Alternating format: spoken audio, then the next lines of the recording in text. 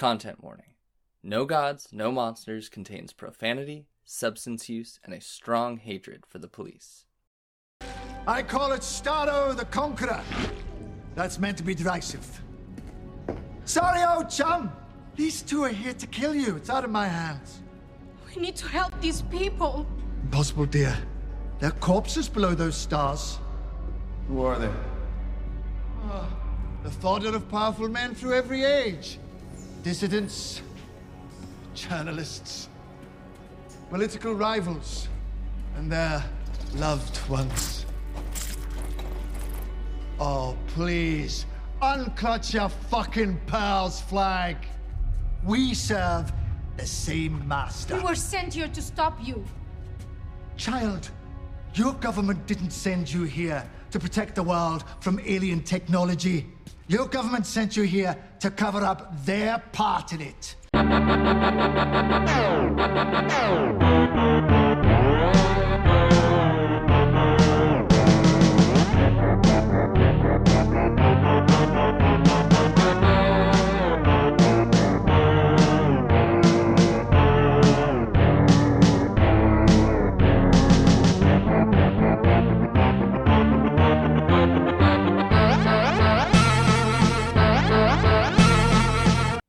Why are King Shark and Weasel in prison?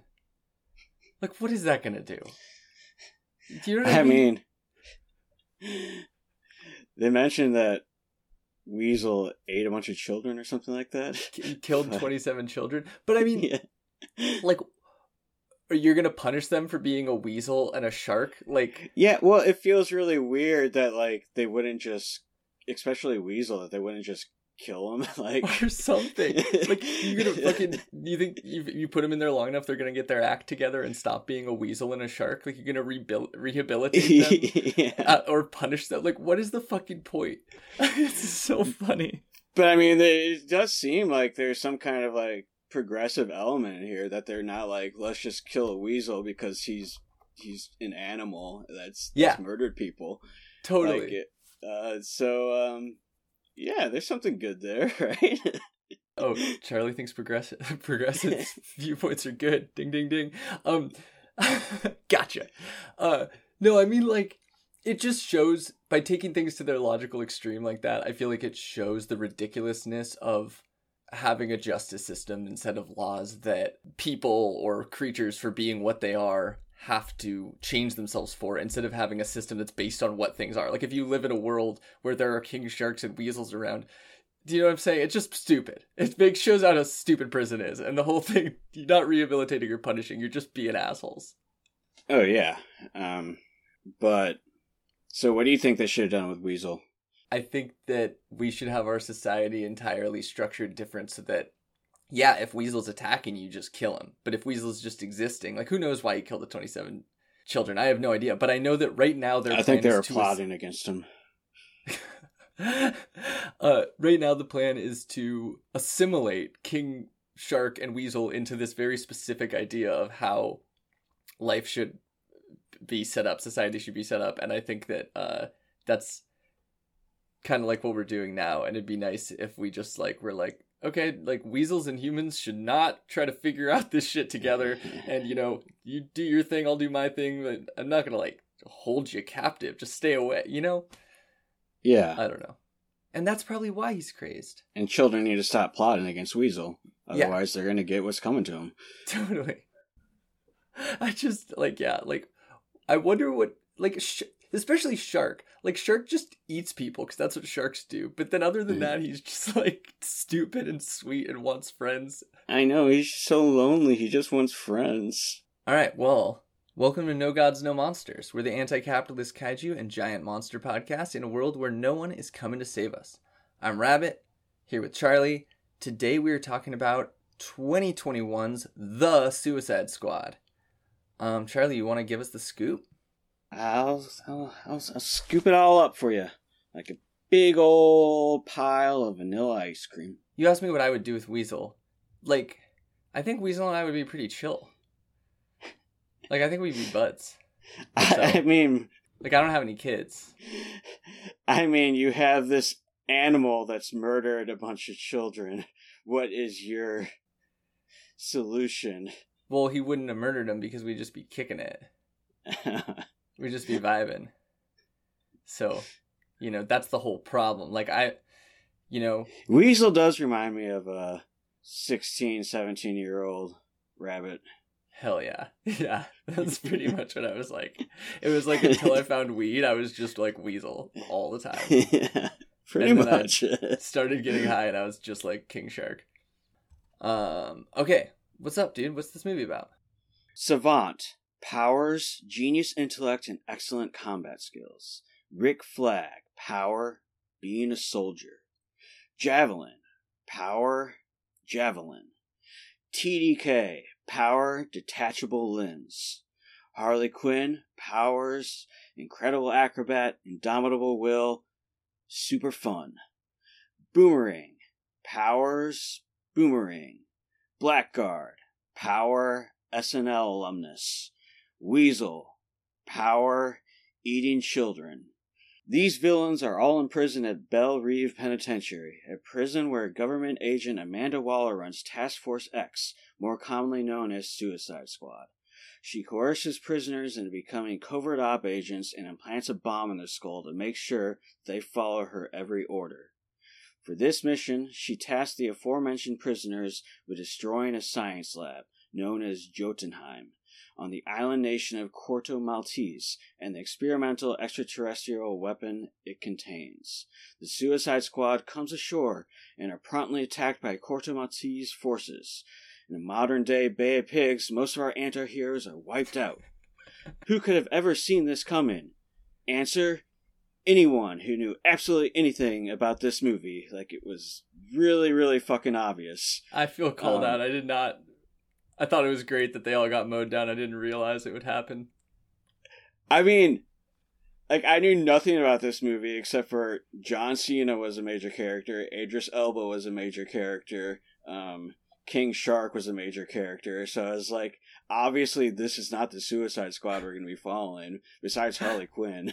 I didn't realize... I knew King Shark was in it, but I hadn't thought about it, so I fully was like, okay, this is a weird cast. Like, I fully was in it. They got me so hard. Anyway, sorry, keep going. Oh, I'm sorry. No, now okay. I feel like an asshole. No, it's great. Luckily, Waller had a backup squad who were pursuing the same mission. Enter Ratcatcher 2, Bloodsport, Peacemaker, King Shark, and Polka Dot Man. They end up not being massacred and successfully pursue their mission, meeting up with Harley Quinn and Rick Flag along the way. In Jotunheim, they discover a giant alien starfish named Starro that shoots out mini starfish that attach themselves to faces and feeds on human consciousness while controlling the bodies that house said consciousness. At the same time, it's discovered that the Americans were the ones conducting the experiments in the first place, and this whole operation was to cover this fact up, not necessarily to destroy Starro. Peacemaker, wanting to protect America from scrutiny, faces off against Rick Flag over the hard drive that could expose this terrible secret. Peacemaker wins, but peace will not come easily, as he faces down Bloodsport's tiny-ass bullets. Now our Suicide Squad must face off against Starro. Will they win? Yes, of course they do. They use sharks, they use rats, they use javelins, and they use guns and polka dots, and they fucking win! Yeah! They caught and compromised to a permanent end Starro the Conqueror. The end. Written and directed by James Gunn, with Margot Robbie as the delightful Harley Quinn, Idris Elba as the kinda boring and generic Bloodsport, Steve Agee as the hungry boy King Shark, Danielle Melchior as the coolest fuck Ratcatcher 2, Joel Kinnaman as Rick Flag, John Cena as the bag of shit Peacemaker, and David Dastmalchian as Polka Dot Man. It's the Suicide Squad, baby! Woo! All right. Ooh. Damn, thank you for that. That, like, put me back in it. Do you know the caught and compromised to a permanent end, what that's referencing? No. So I was really hoping that they would use this, that the Peacemaker would say something like, we caught and compromised to a permanent end whoever the president was, or Stara, or whatever. Because it's when Osama bin Laden was killed, there was a wrestling event going on, and he came out, and it might have even been before it was like publicly announced at all. But yeah, he came out and he was like, just blah blah blah blah. He does this whole preamble, not a whole preamble speech. There's a few sentences where he talks about, like the army or whatever, and he's like, and I am proud to announce that we have caught and compromised to a permanent end Osama bin Laden. And this whole wrestling crowd just erupts like, yeah, America. So is he like a pro-US guy? Like, is he like a very... I don't know. I have no idea. Okay. And I could be wrong. Maybe it was just like announced while the event was going on and you heard about it. But I feel like it was before it was announced. It'd just be really funny if he was like super fucking serious about being pro-America and then played this character that was clearly talking shit on the US. Like, that'd be so great. Yeah, I don't know. I know there was some recent controversy where he like called Taiwan like an independent nation, and then he like apologized, and then everyone is pissed at him for apologizing. Yeah. Because, yeah. Damn. It's... Interesting. That's as far as I know about his politics. Yeah, for sure. And now everyone is just like, that Chinese stooge John Cena. Jesus. So would you generally think about the movie? This is not our normal... I had no idea what to think that you would think when I proposed we did this, because I know you're not really a comic book movie guy, are you? Yeah, not really. I haven't seen that many. Everyone's always like, "What? You should see him. You're an elitist for not seeing him. You're a snob for not seeing him." And there's a million movies on my list of things I want to see. Yeah, those aren't in it. If I'm hanging out with someone and they want to watch it, I have no objections. I don't. Yeah, totally. It's not that I don't enjoy the movies or dislike them. It's just not totally my bag, so I'm not going to go out of my way to see them. But when I watch him, I mean, I enjoy most movies I watch. I get some enjoyment out of it. But, yeah, this was a perfectly fun, it's very enjoyable. It's a lot of great violence. They actually used squibs in this, which, nice. Which is a big, thumbs up for me, because that's rare these days. Yeah. Still too much, CGI effects. Definitely. Not enough practical effects, but yeah, overall, I thought it was very fun. The humor in it, it usually landed, but not as heavily as I think James Gunn thought it was landing, at least for me anyways. It was always just more of like a slight chuckle for me. No vomit humor, so that's a downside. Yes, I liked the movie. Nice. I enjoyed it. I was not upset that you picked it. What do you think of it? You said it was the best comic book movie ever when you texted me that we should do it. I was pretty high in a mania from watching it and on a lot of credit. But yes, I think it was... I don't think there's... Like, I've seen almost all the Marvel movies except for one. And I haven't seen many DC movies because I don't generally like them. But I don't think they're amazing. It's just kind of... They're okay. But this one was definitely one of my favorites. I laughed a lot, especially my second watch. I was definitely laughing out loud a lot. Sorry for insulting your humor a second ago. You were talking about your perception of it. I also think it helped. I watched it with Ira and then I watched it with Ella, and I think if I was alone, I don't usually laugh at movies at all. So that was nice because I don't really watch comedies that much. So I don't know. I thought it was yeah, I mean, I definitely think if I had watched this with somebody, it probably would have been more enjoyable. For sure. I mean, these kind of movies, they seem more like something that's good to experience with somebody. It's yeah, like a crowd, like seeing it in a theater would have been nice because you have people like cheering and shit. Yeah, that seems like they're doing great. I thought it was great. I thought it just had like, it checked a lot of boxes. It was funny. It had cool action, like you said. Had a kaiju, had very like some interesting themes, and some of the characters were so fucking cool. So yeah, I generally liked it. It flowed really well. I mean, like the part when they just murdered the whole resistance movement on accident was so funny to me. Like, just like that just happens in this movie. They destroy an entire resistance movement, basically. And, like, it's just, like, a joke, and then it keeps moving on. Like, it's just so absurd. I had fun with it. I have a question about this scene. Do you think Amanda Waller knew that was the resistance group when she told them to kill on sight anybody you see and exterminate with extreme prejudice? I hadn't thought of that. I would have to watch it again to see how I read it, but that makes a lot of sense. Yeah. Yeah. On my rewatch, I was wondering about that. Yeah, good question. I definitely thought of it as adding to the list of things where the government just doesn't care. They're like, oh, he's over there, kill anybody. And in my mind, it was much in line with like, oh shit, Weasel can't swim. Oh shit, this guy's scared of rats. Like, just not thinking about them at all and not caring. But now that you say that, both are totally possible. I mean, that might be. They don't really give anything to imply that she was like kill this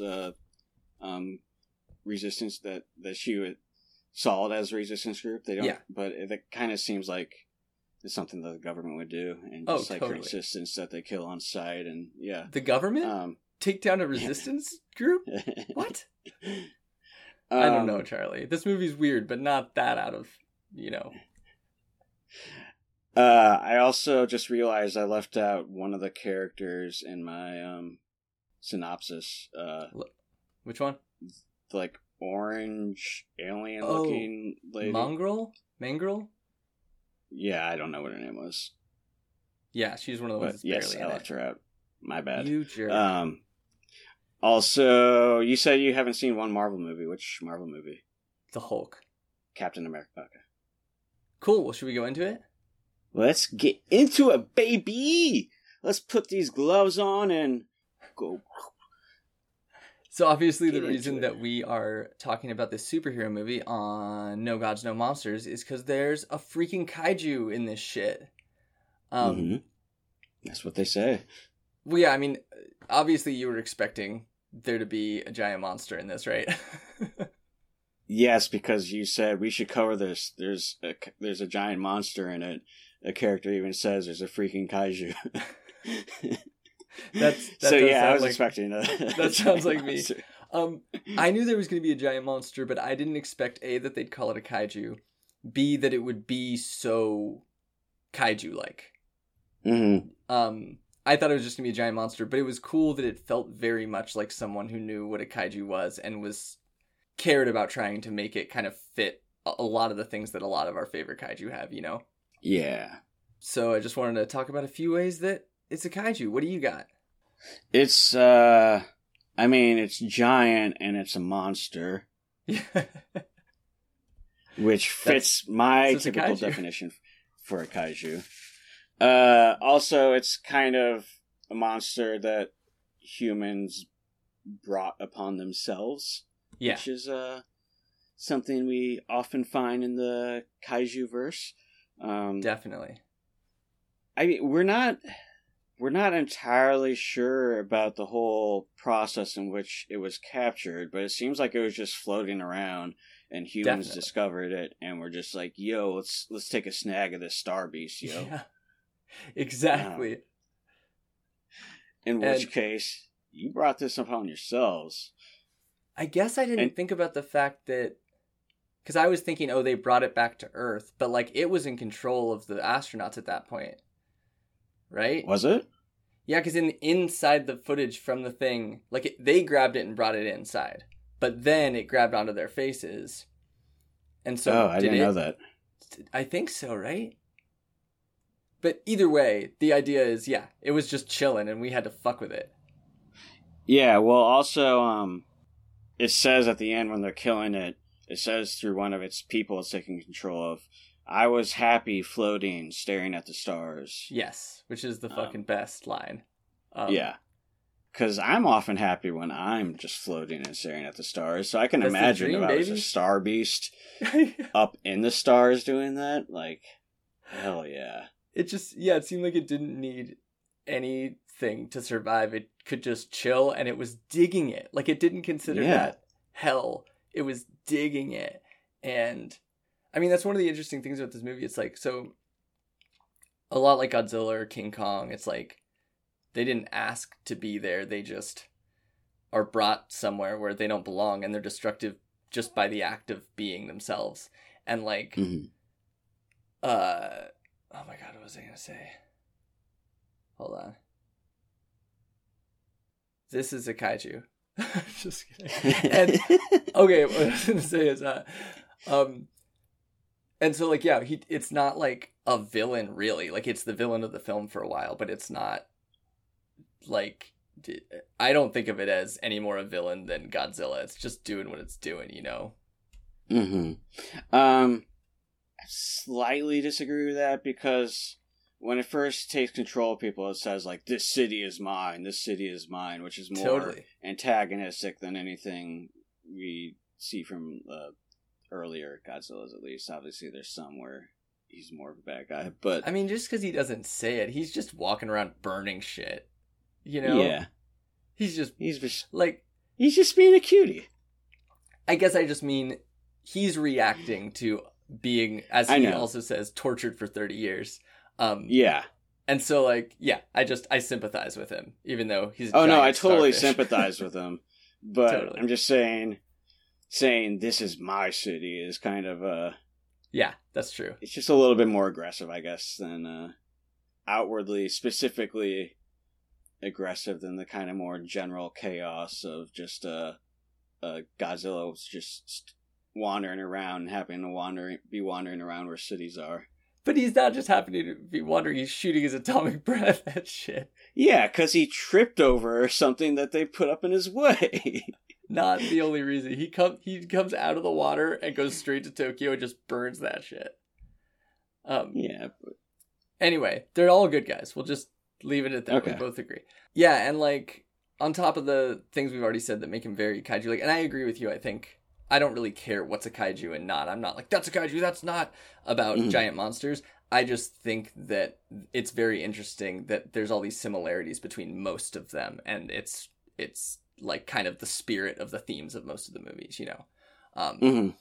But I think because of all the things we've said, the giant starfish also is just kind of like Godzilla, who's a metaphor, and other ones are like or symbol. He's kind of a metaphor or symbol for like the atrocities that our government and other governments are doing. You know, they're the ones doing the experimentation. They're putting people at risk all the time, trying to cover it up. So like any destruction he does feel like, oh, look how a symbol for how fucked up the governments are and the scientists are, you know?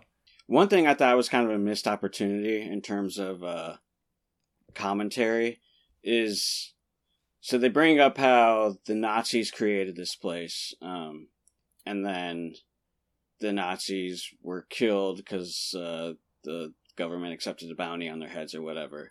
And then years later, the United States, because they didn't want to conduct experiments on their own soil, they made a deal with the government what's the country, Culto Maltese or whatever. Anyways, they made a deal with that government to be able to do experiments that they weren't comfortable doing on American soil. But I feel like there could have been a way that they could have connected America to the Nazis in some way, in terms of making a commentary, because, like, you know, there was Operation Paperclip was a huge thing that I feel like there could have been something, a better connection they could have made, where the Nazis actually had a connection to the experiments being currently done. And didn't they? Do you know what I'm saying? But didn't they? No. Because No. It was super Operation Paperclip. They brought, like, the Nazis fled to Argentina and then started working on these experiments, and we started working on them with them, carrying on their experience with them, just like Operation Paperclip. I thought it was the Nazis came, they built that place, and then the Nazis were killed, and then later the Americans came and were just like, can we conduct our experiments here? That's not what I thought at all. Maybe I'm misunderstanding. I thought that we were carrying on Nazi experiments. That's not what I got from it. I got from it that there was like a disconnect, and the two were not connected really in any way other than being at the same place. Interesting. What do we do? Because I was kind of like upset and bothered. I was like, but we did specifically seek out and employ Nazi scientists and like to continue their experiments and ask about their data. Like, I mean, that's what I thought they were saying. Like, why else would they do? You know what I mean? Like, I thought it was just. All right, we gotta take a break and watch that part. We gotta find out. Okay, so you don't think that the Nazis had anything to do with Starro? No, I think the Nazis created the place, and they did horrible experiments there. But then they were killed. Years went by. The Americans got a hold of Starro, and they did experiments at the same place. So I think it kind of gives the place like an evil aura of history or whatever, but I don't think there's meant to be any direct connection between the Nazis and the Americans. I mean, I do think it on its own is a connection that they were doing experiments there, then we took over. We didn't say we went there just because it was Starro, right? Weren't we there before that doing experiments? Or is Starro the reason that we went there? I think Starro's the reason why we're there. Okay, well, either way, I think it connects it because not just at the building, but like it's a place for experiments. We're carrying on crazy experiments. I think it's supposed to be drawing a line, but I just don't know how we know that we weren't working with them the whole time, or that the Nazis weren't killed recently by the Harara family. I just don't know how we know that. I don't know either way. Well, they would have had to be pretty old. But yeah, I mean, another thing, Starro has only been like 30 years or something. Wait, are you saying you think it's the same? I just assumed like Nazis live in Argentina and then like generations of them keep doing fucked up shit. I thought that's what they meant. But I don't know. They don't say. Yeah, I don't know. So what do you think of Starro in general? He's very goofy looking. I don't know if it's intentional, but just like the whole CGI of it just looks so out of place, I guess, in the world, and looks very, very goofy. But definitely fun and silly. I don't know. I liked him. I like sea creatures, and this was a giant sea creature. Space creature. Sea space creature. Like I always say. Yeah. Space is basically the sea, and the sea is the space of Earth. These are things that are well known. That's why James Cameron made Aliens, so he could get deep space craft. Mm-hmm. Yeah. Mm-hmm. But I like Starro. He's my kind of dude. I'd watch some Twin Peaks with him. I liked that. I feel like I didn't. Yeah, he's silly. He's so CGI that like when he was smashing buildings and shit, I wasn't like like I do with most kaiju. Like it was cool, but I wasn't. It didn't feel like there was an impact. But I really liked. I liked that he like did a little cartwheel thing and he still just looked the same. I liked that. I love like that line. I was happy floating, staring at the stars. That one. I love that. I just love that he's just like. It's just such a funny end because he's just this dick. Mm-hmm. He's just like and like I don't know. It's a funny combo. And the fact that he can grab people's faces and turn them into drones, but then kind of talk through them, I think was perfect. Because if that giant star was talking, it would be so stupid. But that worked really well. Yeah, that's pretty neat. I guess I kind of wish he was, maybe it's because personally, I'm a kaiju fan. Gonna let the secret out of the bag. So I wish he kind of played a bigger role in the movie instead of kind of just being like a little end note. Well, I didn't feel like he was like a big focus of the movie. True. And another thing, you also didn't see him earlier in the movie. Like the generals / presidents are talking about how like we could release him into the country and destroy them or whatever, but. Seems like he's pretty easy to take down. Like, his eye is his weak spot, and that's, like, fucking giant. And, yeah, it seems like a modern military, like a fighter jet would kind of not have much trouble taking. But they don't have rats. They didn't, they're not looking at the real owners of the city. They don't know about the rats, man. They're the overlooked. They tried with guns. It didn't hurt them at all. You need the rats, dude. They weren't even shooting at the eye. Yeah, Idris Elba. Oh, they shot at the eye. Bullets bounced off the eye, for sure. Oh, did they? Yeah. Okay, but a javelin can pierce it. I get what you're saying. Well, and rats can pierce it. It's the javelin. But I agree, and I think that like in their minds it would be even bigger when it was doing it, so maybe it'd be more destructive. But yeah, duh, just poke it in the eye, idiots. But they didn't know that because they don't want to kill their fucking precious weapon. You know what I mean? Well, idiots. Also like, Deadshot, is that no? Bloodsport. He comes out and he starts shooting it, and he's not even shooting at the eye. He's just like shooting at the body and the limbs. I think he's not aiming at the eye. It's like, why? That's the most obvious place to shoot at. What the fuck are you doing? He's not a cruel man, you know? You don't shoot another man in the eye, Charlie. That's not Bloodsport's a. You've never seen me in a gunfight. That's true.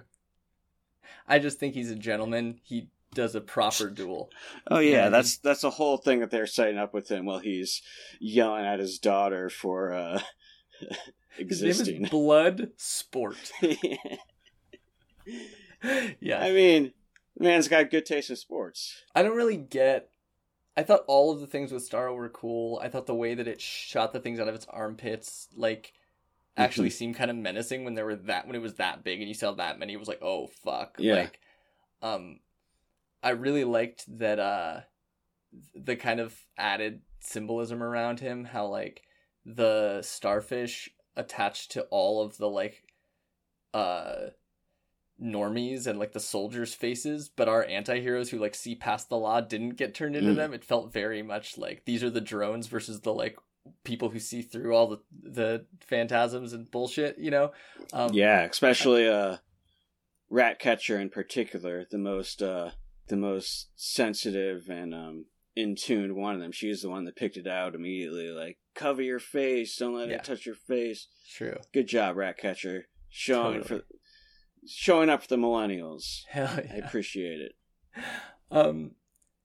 Yeah, in general, I don't know. I liked that. I liked its tragic ending. It was just sick. I was very pleased that it wasn't just. I think part of the reason I was so excited after I watched it was like, I didn't think it was going to be actually a kaiju. Like, they knew what a kaiju was. They did it. It was cool. Hey, Disney. Maybe put some fucking kaiju in your Marvel movies, and I'll go fucking see them, huh? How about that? Definitely. Cool. Should we move on from Starro? Yeah, let's move on to Weasel for the rest of the episode. So obviously Starro's kind of a villain, but our main set of heroes, anti-heroes are also, you know, villains, arch nemesis they don't like superheroes. They're the bad ones of the comics. Good and bad, these are the bad ones. But also like mostly like the unnotable bad ones, the lesser bad ones that you forgot existed. Or never knew existed. Yeah, outside of Harley Quinn. Totally. By the way, are you like, what's your history with comic books? Were you ever like a comic book guy? I had like a phase where I read a lot of Marvel, like I read a lot of Spider-Man, some Daredevil, some X-Men, some Fantastic Four, and I was really into this one Agent X that was like kind of Deadpool adjacent, but I feel like the only DC I ever read was like some of the famous Batmans and like some Green Arrow. Yeah, I kind of collected comics as a kid, but never like super into it. Never like religiously read anything. Yeah, I don't know why I'm bringing that up. I was just kind of curious if you were familiar with Suicide Squad before I guess before the first movie. The only character in this that I even knew about in any real way was Harley Quinn. And I've never read her in a comic. I've seen her in the show, the animated show that was her, like, where she came from before she was in the comics. And I had seen Birds of Prey, and now, as of today, the first one of these. But, like, other than that, I didn't know any of these people at all. I think I'd seen Peacemaker before. Yeah, I'm in the exact same boat where Harley Quinn is the only one I was familiar with, and I don't think I've ever read in a comic with her or anything, just from seeing her in other media like cartoons. And, for sure. Yeah. You know she's from that cartoon though, right? She originated in the cartoon? She originated in the I think 90s Batman cartoon. That's what she's originally from. I feel like I did know that at one point. For sure. But yeah. Us real nerds who've, read a ton of DC, little Batman, little Green Arrow, we know. We know this stuff. So it feels like, it doesn't feel like any of the main characters are super wasted. Like, I just watched the first one and was like, why the fuck is Boomerang there? Like, you have no point. Like, which is cool to put him so early in this. But it's just like, there's so many characters where you're like, why? They just want to throw somebody else in. I feel like each one of these kind of represents something that has to do with a theme or something. And so, or plays into the arc of the movie. So, should we go through them like that? Let's do it. All right, let's start with Peacemaker. So, what do you think? This one's a puzzle. What do you think he represents? Peace and making it. Yeah, totally. As a lover of peace myself, this is the character I most identified with, and the character I was rooting for the entire time. Yeah, totally. So obviously, Peacemaker is like the villain inside the villains. He's stands for like. You said it well earlier in your description. I'm trying to remember the word you used, but like patriotic and nationalist rhetoric being a cover for like violence and authoritarianism, like the USA's fucking mouthpiece. Yeah, I mean, that's what the USA does. They're always, we're keeping the peace and we're spreading democracy. Yeah. We love democracy. No, not that kind of democracy. Dead. I loved that. So obviously he's like saying all these lines like, we have to keep the peace, it's worth any price, and there'll be an international incident if the news spreads of us experimenting on children. But I love that those feel so separate from who he is most of the time. It's like he goes into a mode where he's in media mode, but most of the time he's just like a snotty little shit. Who dresses horribly. Horribly. His costume's horrible, and then when he's just regular dressing, he just looks like such an asshole. Yeah, totally. He's like a frat boy on vacation or something, a frat boy dad on vacation. And like, I think it's so funny that he's just such an immature little fuck weasel. Not weasel, sorry. Immature little shit. Raccoon. And then he like just can turn on those phrases as if he cares about shit. It reminds me of like Republicans like trying to sound like sophisticated or like they give a shit. Like, no, we can't have immigrants coming here because we have to take care of our own first. And then you're like, well, okay, let's take care of each other. And like, fuck you. Like, he's just very American. Yeah. And I love that his beacon of freedom on his head is a toilet seat. That's so symbolic. Wait, is it actually a toilet seat? No, but that's what they call it. I know they called it that, yeah. But I never looked closely. And then when you just said that, I was like, wait, what? No, I just think it's great that, like, that the beacon of freedom itself, somebody calls it a toilet seat. Like, that's obviously not an accident. For sure. Well, I just want to quote the line, I cherish peace with all my heart, and I don't care how many men, women, and children I need to kill to get it. So good. Oh, I hope John Cena is like secretly super. No, I don't. I just okay. Yeah, I mean, I just fucking hated him, dude, so much the whole time. I was hating them the entire time, and then at the end, it's like, oh, and then he's just trying to, he turns out as an actual villain. So you're like, yes, I'm even more justified in my hatred for him. Not only does he have like. Is he an actual villain? But he actually had his own like the team mission. It's just perfect though. Like to keep the peace, like his whole mission. The guy who's supposed to keep the peace, his mission isn't to save anybody. It's to cover up what's going on. It just makes it hammers it home even harder. Because it would make an international incident exactly in which the United States would look bad. Yeah. Yes, exactly. Like, there will be an international incident while you're looking at an incident of a giant starfish smashing shit. Yeah. And there's all these people in fucking cages that have been screaming, and they've been, like, experimenting on political dissidents and rivals, and, like, yeah. It's also, like, of all the things that's come of light of like what America has done throughout the years, like how bad would this international incident be? Like, yeah, Nothing. it would make other countries mad at you. Like, it doesn't even matter. That would amount to nothing. They all hate us. We only, it's just that we have the second most amount of nukes and by far the biggest fucking military. Like, that's the only reason. Yeah. So all that would happen is at the UN, there would be a vote to say tis tis to America, and then you and Israel would vote against it, and it wouldn't pass. Exactly. Can't have that. That's yeah. And maybe stocks would go down for a second. That's the real thing going on. All right, should we move on to Rick Flag? Yeah, let's move on to Rick Flag. He's a soldier. He's a soldier. My view of him is definitely different now than it was earlier today when I hadn't seen the first movie. Just to be clear, this is a complete different this. It's both. The first one doesn't exist, right? It does. So it does. Yeah, it's a sequel, but it's also a reboot, and it's purposely a reboot where you don't need to have seen the first one at all on purpose. But Rick Flag is the same Rick Flag. Harley Quinn is the same Harley Quinn and has done that stuff before. They never reference it. The Amanda Waller is the same.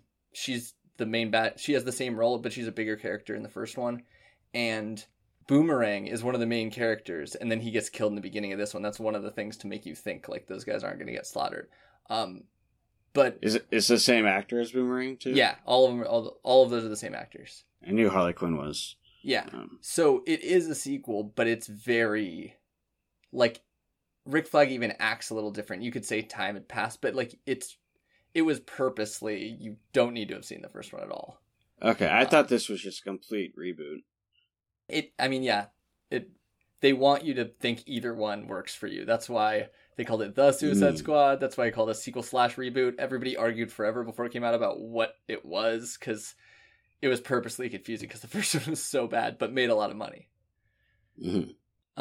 But yeah, so Rick Flag in that movie, he's way more of an asshole. He's like the head of the Suicide Squad. Well, Amanda Waller makes him the head of the Suicide Squad, and he's just a dick to all the prisoners. But he has an arc in that movie where he eventually lets them go and lets them be free. So it's kind of weird that he does it again here, because his whole arc in the first movie is to let them go, but he's still a government patsy. And I think that's why when he says at the end, I'm sick of being a puppet, fuck this, it's an even bigger arc. Not only did he let them go in the first one, but this one he's just fuck this whole program. Because originally I was thinking of Rick as what did you think of him, having just seen this movie, only this one? Yeah, so I just thought he was kind of a naive, patriotic soldier, basically. Yeah. Soldier who believes his country's always on the right side, and he believes in fighting for his country, what his country's doing, but then it's kind of shown to him that actually his country has done some shitty stuff. And he wants to do what's right, so he wants to expose that, even though it's going against the country that he so blindly believed in before. Totally. That's kind of what I saw. So overall, that's kind of a good, it's a good character. Obviously, he's super naive, but he wants what's right. Yeah, I agree, and it's an interesting thing too, because you can tell he's not just all government. He's hanging out with the resistance group, and he's stoked on that. And he's the only one in there who on the team who doesn't hate the government outright. They all are prisoners and being forced, and he doesn't. But he's the first one to decide to do something good, which is pretty cool. The weird thing that complicates it, and again, because it's kind of a reboot, I don't think that these stories, they both do and don't connect. But in the first one, he sees some shit. And Amanda Waller is working in a room with all these FBI agents, and then she just picks up a gun and murders all four of them while they're at their desks and shit. And then she's that sounds kind of cool. Yeah. And then she's like, this was above their clearance. And he's like, oh, I understand. I've had to clean up messes before. And it's just he's totally cool with this shit that he... So it's just weird, but... Yeah, that sounds very different than this character. Yes. It's very weird, but yeah, I mean, I think that again, this does kind of stand alone, and that movie's so bad. Like to this, I'm just like, oh, that's who Rick Flag is now, and I fully agree with the way you put it, and I think it was cool that like he wanted to be a whistleblower. Basically, he's like, fuck this. Yeah. Ultimately, he wants what's right, and he's always been led to believe that America is what's right. But when he's faced with evidence that that's not the case, he's still going to push for what's right, even if it goes against America. Fully. I mean, he has some evidence before, because they're putting bombs in the back of prisoners' heads, and that shit. But it got to a certain level, Yeah, for sure. It wasn't prisoners anymore. It was like just civilians and shit. Yeah, I mean, we are conditioned to think that Americans are conditioned to think that prisoners are just the scum of the earth. Yeah. Have you seen the Werner Herzog? I think it's his documentary about death row. No, I have not seen that. It was going. There's a clip from it going around today, where this prosecutor laughs at him or like shakes her head at him and says that something like, "Oh, you're humanizing the person on death row." And at the end of the interview, he's like, "I have to stop you there and say, I just have to tell you, I'm gonna get it wrong, but like, I am not humanizing them. They are already human. It's that simple." Yeah. And she's like, "Well, Jesus," and it was like, yeah. Wait, who is she again? A prosecutor who sends them. Prosecutor, yeah. I guess because for her, she has to think of them as non-human. Fucking, yeah. I mean, that's how it all works. That's how prison guards do it. That's how judges do it, Yeah. That's how lots of soldiers do it, yeah. Exactly. I think that's part of the reason that privilege exists so hard in this country is not only because of institutional, like, money, but because in order to successfully dehumanize someone, it's a lot easier if you can other them first. And since most of the people in charge are fucking white, it's a lot easier to dehumanize people that aren't like them, It's gross. Yeah, of course. Anyway, that's why King Shark and Weasel are in prison, and it's fucking bullshit. There was no evidence. There's no evidence that he ate 27 children? Yeah. It was fucking bullshit. Oh, yeah, you trust the cops. Wow. You trust the cops. No, I trust... They planted those children's bodies. Weasel was in front of me, and he vomited up a child's skull, so that's what I was trusting. Just said there was no vomit humor. You fucking liar. It wasn't humor. It was very serious. Okay. I like the actor who played Rick Flag. He's been in a lot of stuff, and I thought he did a good job in this. All right. Let's move on to Ratcatcher 2. You like this one. Yeah, she was awesome, because I can relate to her because she likes sleep, and she has a high emotional intelligence, which, I have supremely high all kinds of intelligence. Her powers were awesome. Controlling rats is so cool. And but she's not just controlling rats, she also relates to rats, and it's kind of cool how it's not just I can make rats do this. It's like she sympathizes with rats. She kind of has an analysis of rats. That's they're the despised lower creatures, but they actually have immense power and are their own right. They're good. There's nothing inherently evil or bad about them, even though they're despised by everybody. She had a great backstory with her super loving father, Ratcatcher 1, but he had a heroin addiction and died of an overdose on the streets, but he loved his daughter, and he taught her about the rats and made the rat equipment for her, and it's awesome how she became a bank robber with fucking rats. That's cool. The shark tried to eat her, and she was just like, well, let's be friends. Yeah. You want to eat me, we're friends, right? And she actually, it didn't just seem like she was putting a bandit on. It seemed like she legitimately was like, I want to be friends with you. She was awesome all around.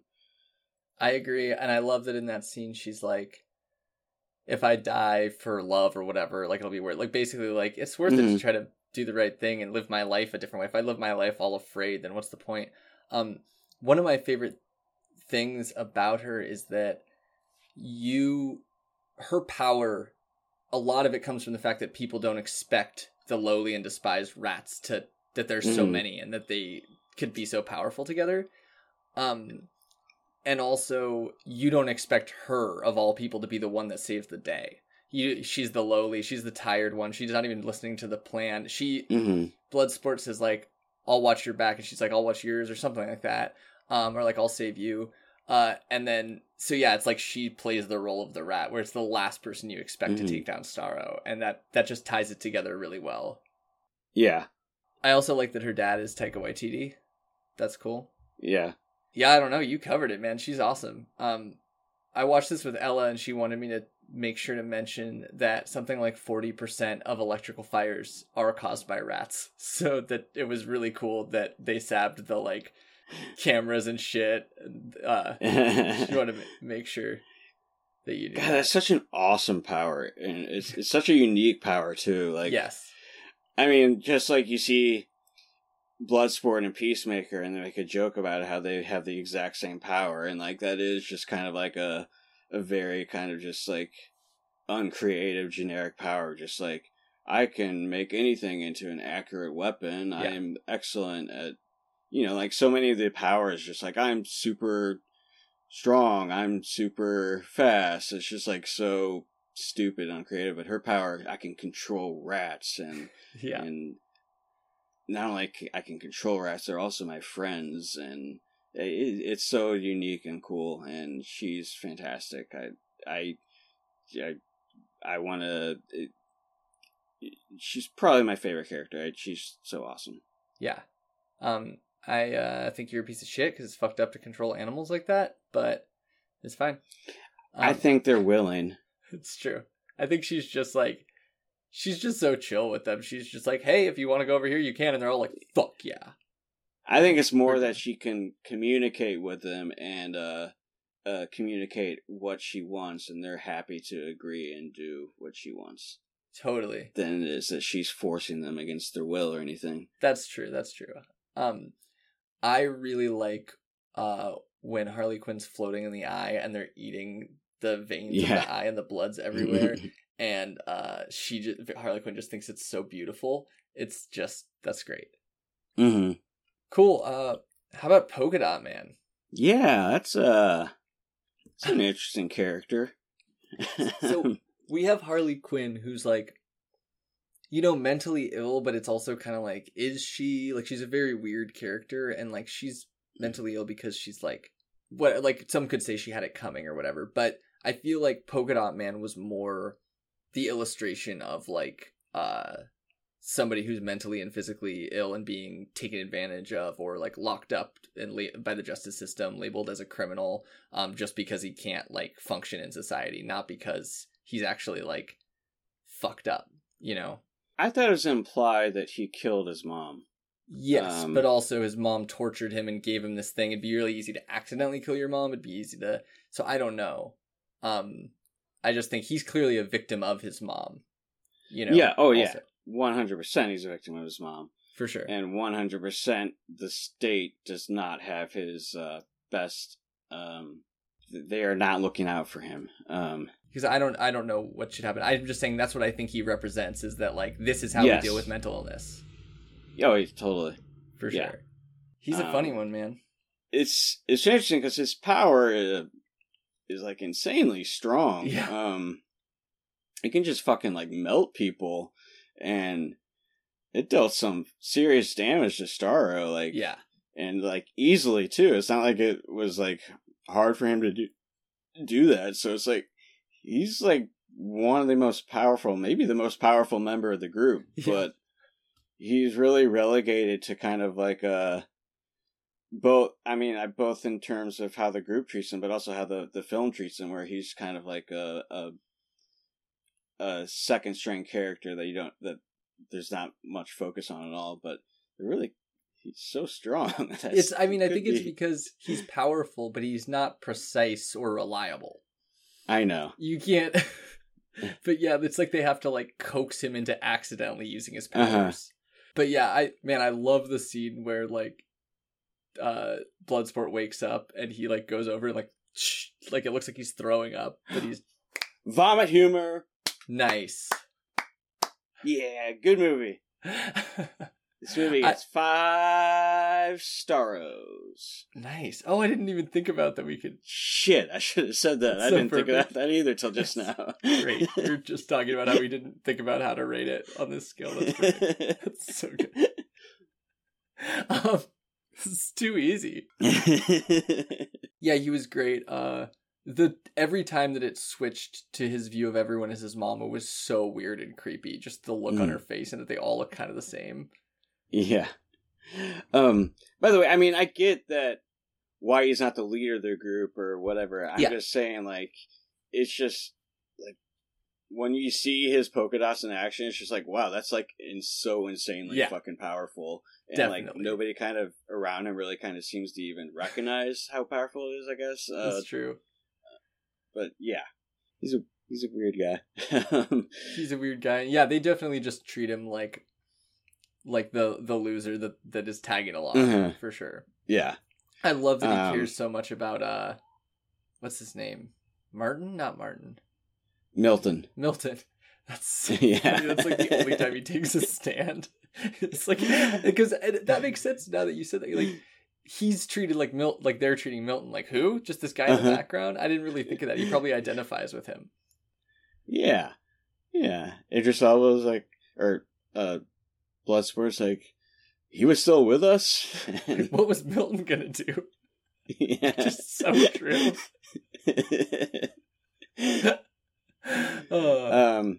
I like the part when they're getting their mission and they're sitting in the classroom or whatever, and Bloodsport's just like, oh my god, we're all gonna die, and then he goes, I hope so.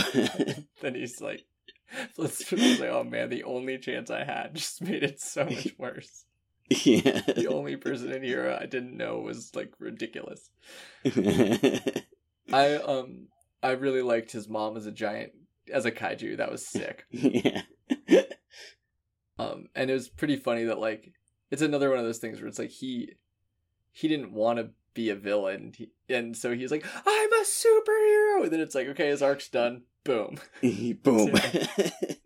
Yeah, that's kind of sad. Like, the one moment we see him happy and, like, proud of himself, and then he's just fucking instantly killed. Not a bad way to die. You're happy and proud of yourself? Yeah, that's true. That's actually, like, the best way to die. First of all, immediate. Second of all, like, when you're at your happiest moment. Just like, sucks that it had to be his mom that did it. Well, to be fair, it seemed like if anybody killed him, it would have been his mom. Yep, it's true. What did I don't feel like King Shark represents anything other than like the thing we were talking about in the beginning of, you just don't fit and belong. Yeah, I mean, that is,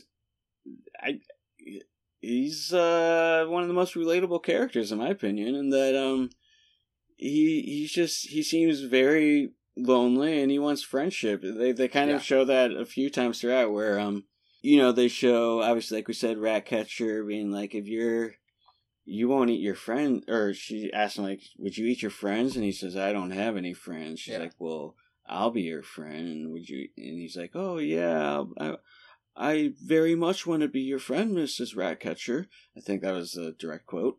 And then when they're putting out the explosives, he makes the one that looks like a Peacemaker, and he's like, look, it's you. Yeah. Like, it's very obvious he's trying to make this connection with him. And then he's in the aquarium and he sees these fish that are kind of like mimicking his movements and stuff, and he gets super excited because he's making a connection with these fish. Like, it's very, very sweet that he just really wants to kind of like connect with not other people, but with other beings. Yeah, when you meet him, he is trying to pretend to read a book because he wants to like fit in. He wants to look like he reads a book because everybody does. And he's raising his hand to fit in. Yeah. And then, like, the part where I think that I identify with him the most is when he's sitting alone in the van and he has nothing to do. And he's just sitting staring. And I'm like, oh, you just could feel how fucking boring and shitty that would feel. Yeah. It's not only that he's sitting in the van with nothing to do. He's sitting in the van with nothing to do while everybody else is in the bar, like, having a great time without him. Totally. And where before he was like, I could have a fake mustache and I could go with you guys. And they're just like, no, that's fucking stupid. Yeah, that's true. He's a sweetheart, man. Like, yeah, it's very sweet, and I can definitely identify with it.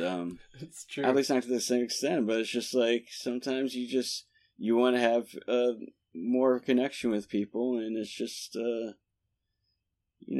was like I've talked about. I have social anxiety and stuff, and I have a hard time kind of talking to people and communicating with people. So I can sometimes identify with that.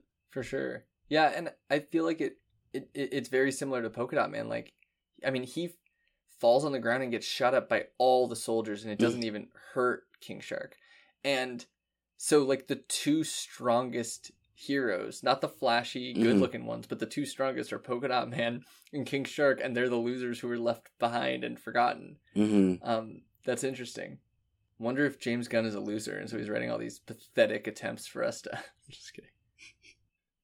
I mean, probably is a loser. Yeah, of course. We all are. We're talking about a comic book movie, so yeah. Okay, want to talk about Harley Quinn? Wait a second. Comic book movies are huge. Yeah, but sitting and talking about them. Comic book movies are like the biggest money makers. Sitting and talking about them for hours.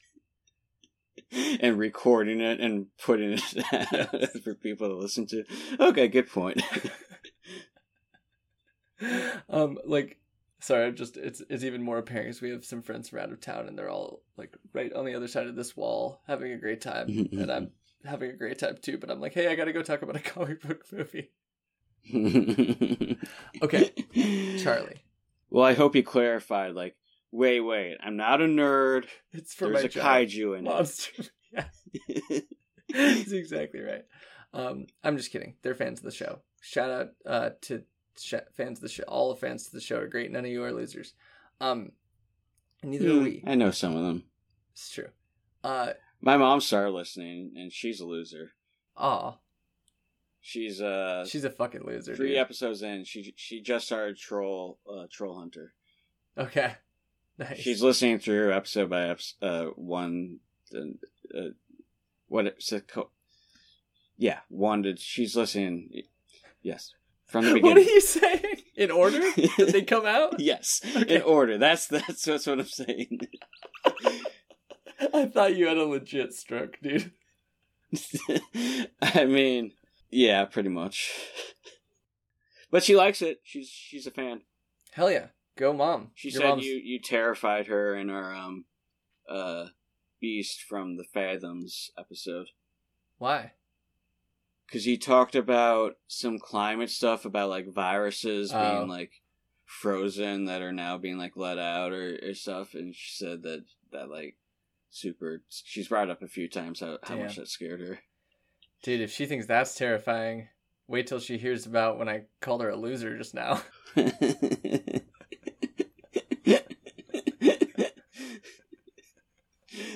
That will terrify her. I hope she knows that we're kidding because we called ourselves. Yes. Okay. Yeah. Charlie Quinn. I don't really know. I feel like she's thrown in differently than the other characters where she doesn't have one thing that's her thing. She's just Harley Quinn, so she's in the movie and she's cool. She's got a javelin. That's her thing. She's really into figuring out with the javelin. I love that she wants to fulfill his final wish, but it doesn't seem like that's why. It seems like she thinks, oh, this was meant for me. This is my journey. What am I supposed to do? Not like I must. Not like I care about this person. Yeah. What he wanted. Totally. What do you think of her in general? Well, first of all, Kevin Smith naming his daughter Harley Quinn. Come on. I didn't know that. You didn't know that? Yeah, it's come on, it's Kevin Smith. That's fucking weird. Yeah. But besides that, which didn't happen in the movie. I was gonna give it a 5 stars, but it's a 4.5 because he named his kid that. I like the choice of actress, and she does a great job. I don't know. She's absolutely delightful. She's a lot of fun. I feel like Harley Quinn could be a character that could often kind of come across as super annoying. Yeah. But I don't think this iteration of Harley Quinn came off as annoying. Yeah, at it was all. like right on the cusp for me, but it didn't go there. Mm-hmm. Like, yeah, totally. It was almost there. There are a few times where I'm like, this is just so over the top, and it's about to get annoying, but it never quite got there for me. Yeah. Yeah, I the one thing I was confused, and I texted you about this, like why this country considers her a symbol of anti-American fervor. I have no idea what the fuck is up with that. I mean, I think it's just because she's famous for being a villain in America. She's breaking laws all the time, breaking out of prison. You know, and he's... Okay. I don't think... Yeah, I think he's just like, oh, you're a villain to America? We hate America. Like, you know. Okay, yeah. My favorite part of the movie is when she kills that guy. And it's like so fast. He says, and children, and then boom. And she's like, oh, I'm sorry. Like, I promised myself that I would look for red flags. And it's not only really funny that she's saying, like, I promised myself I'd do better and look for red flags. It's like, she sees the red flag, she kills him immediately the second. It's so good. And then the reason, though, that she killed him, the speed she did it in was gnarly and funny, but the reasons that were written in were totally valid. It's like we live in a horrible patriarchal society where most of the time, if somebody has a red flag and they're a guy and you're in a relationship with them, it's fucking scary. They're going to become a stalker. It's just like, it was actually grounded in a really important critique, but it was so funny because it was just like, boom, she didn't even have to think about it. Yeah.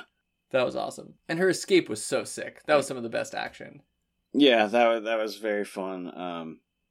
You know, because it's happening at the same time. The whole group is like, okay, let's break her out. Let's come up with this plan to break her out, and then she just fucking kills it by herself, and she just fucking gets out from being tortured. Which, by the way, she was not even fazed by the torture. She made a 69 joke while being tortured. I mean, yeah, come on, she fucking rules. Yeah. And she gets out, and there's flowers popping out all over, which I loved that. I mean, I guess it's supposed to represent her vision and like her manic state or something like that. But... I think of it as like, yeah, trying to illustrate the kind of weird mental, whether it's mental illness or just outlook on life that she's in, where like she's so funny and happy-go-lucky all the time, but she's doing horrible things and murdering people and laughing, kind of like the Joker. But like, so it's showing that to her, like to us, this might be like horrifying to watch. I mean, not to us, it's fucking cool because we're desensitized Americans who've seen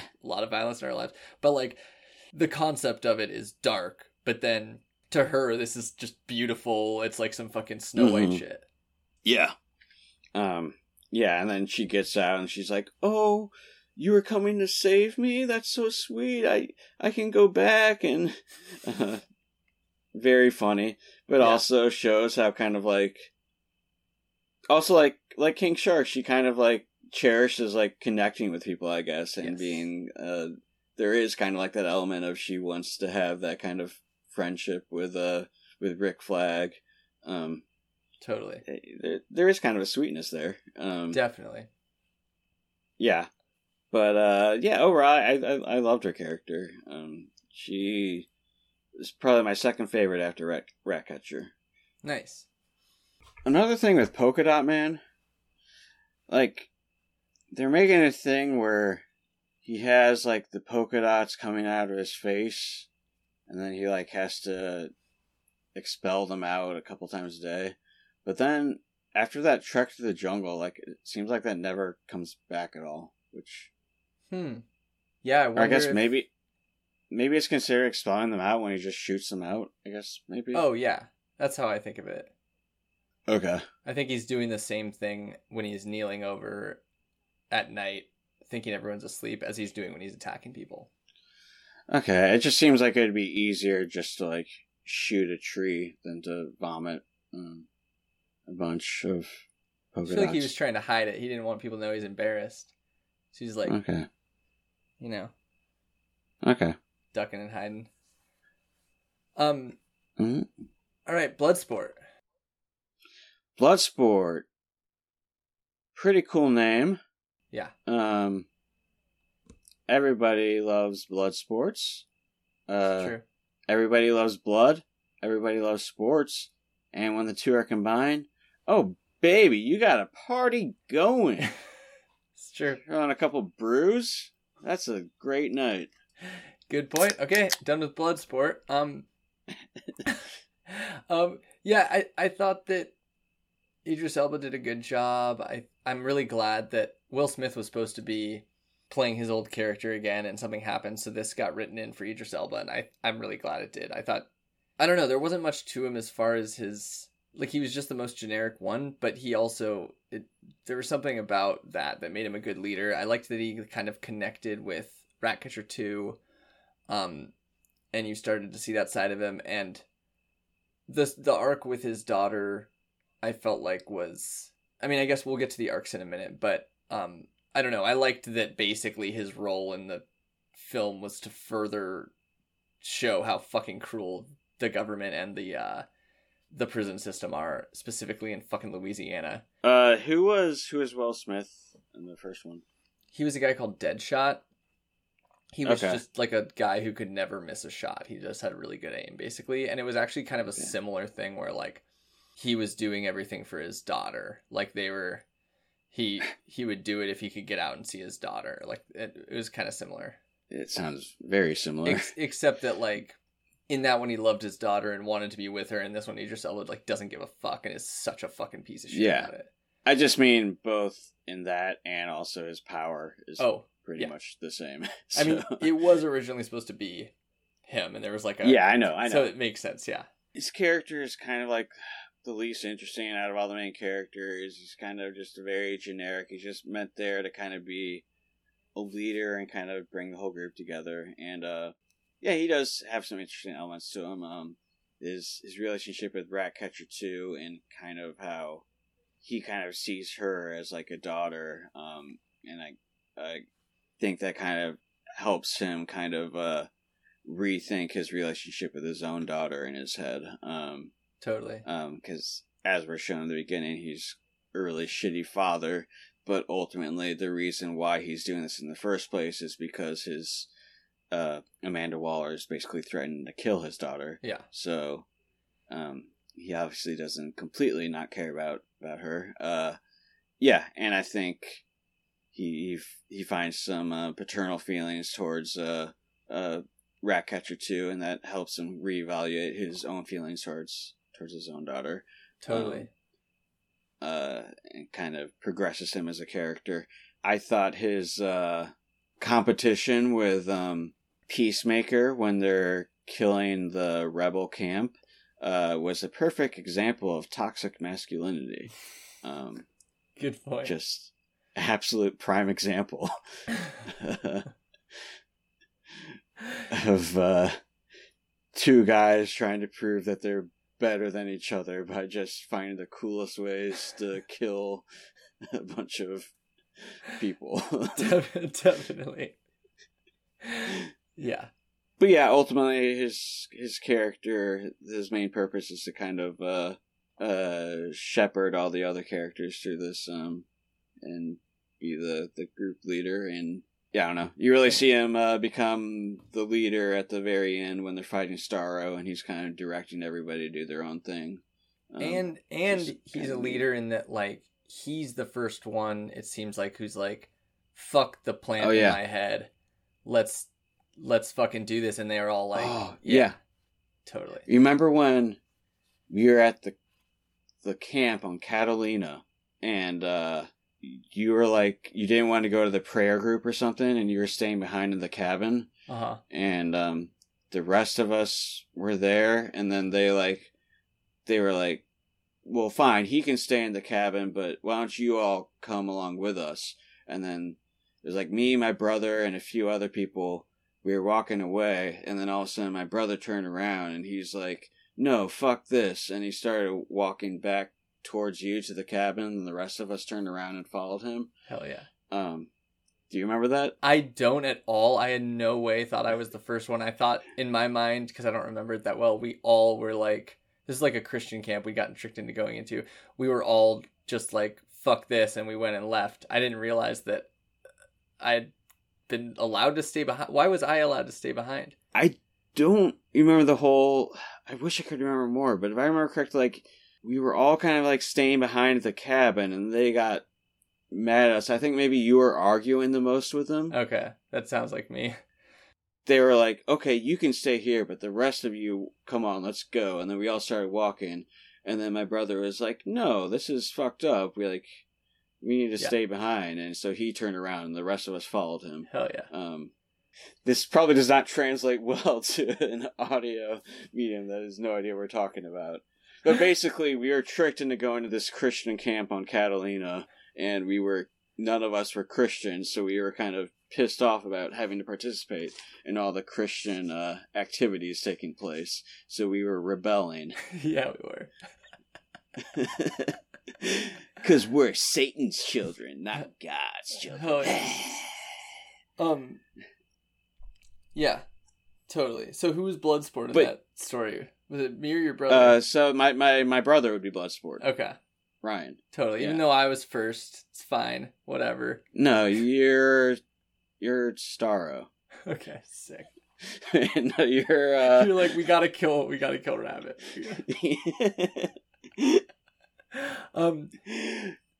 So talking about that arc, it's kind of interesting that, I don't know, they're all villains, they've all done some fucked up shit, but this is too far. You know, they're like, fuck the government. They already thought fuck the government, but they're like, fuck the government and fuck my life. Like, I will sacrifice myself because this is just so gnarly, I guess. Like, do you think that's what it was? Just that it was just so ridiculous to let this star kill so many innocent people?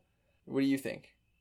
Yeah, I mean, I guess it was just they're being hit by their conscience, and they're presented with something that they see as kind of an existential threat to humanity, I guess. Sure. And they're being presented face to face with this massacre that's occurring that ultimately they were the cause of, because they're the ones that let Starro out. So I think that they're just like, yeah, fuck it.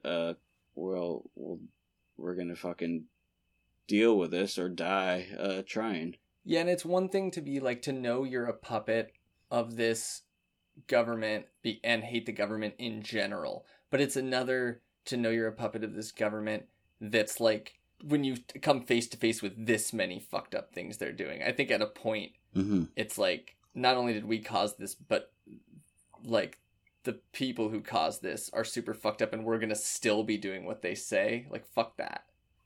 Yeah. And of course they don't do, like, I guess the most moral thing at the end. Like, he doesn't release the footage. He uses that in a way that was kind of interesting. It's like a reverse brain bomb. It was like, they have the thing, if you don't do what I say, we're going to blow up your heads. And then he's like, if you don't do what we say, now your head is going to explode, metaphorically, or whatever. There will be an international incident. Yeah, and that would be bad. Which made sense to me because, I mean, it's not like all of a sudden they're going to turn into, like, the best people, you know? Yeah.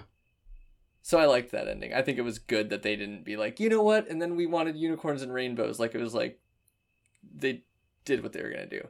So other than, I guess Flag is too, I guess other than Peacemaker, like, all of the main characters also seem to be, like, either have their powers or kind of be bad guys because of fucked up shit that have happened in their lives. Like, they all seem to be victims and survivors. Does that resonate with you? Well, we don't really know anything about King Shark. He's just a shark. He's a victim of the human society, right?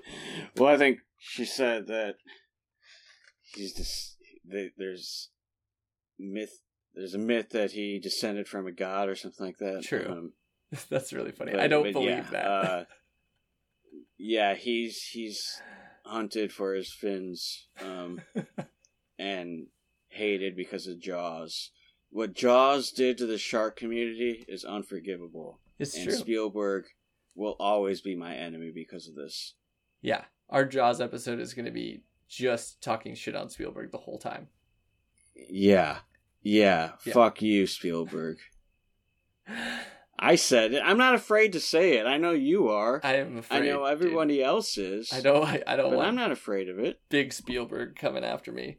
Like, yeah. Same reason I won't say, like, kill Jeff Bezos with Elon Musk's intestines. It's the same reason I won't, With his intestines? choke him with his intestines. Like, rip out is the reason I won't say rip out Elon Musk's intestines and wrap them around Jeff Bezos' throat and pull until he dies. That's the why I won't say that, because the same reason I won't say fuck Spielberg, If you do that, dear listener, I'll pay you $20.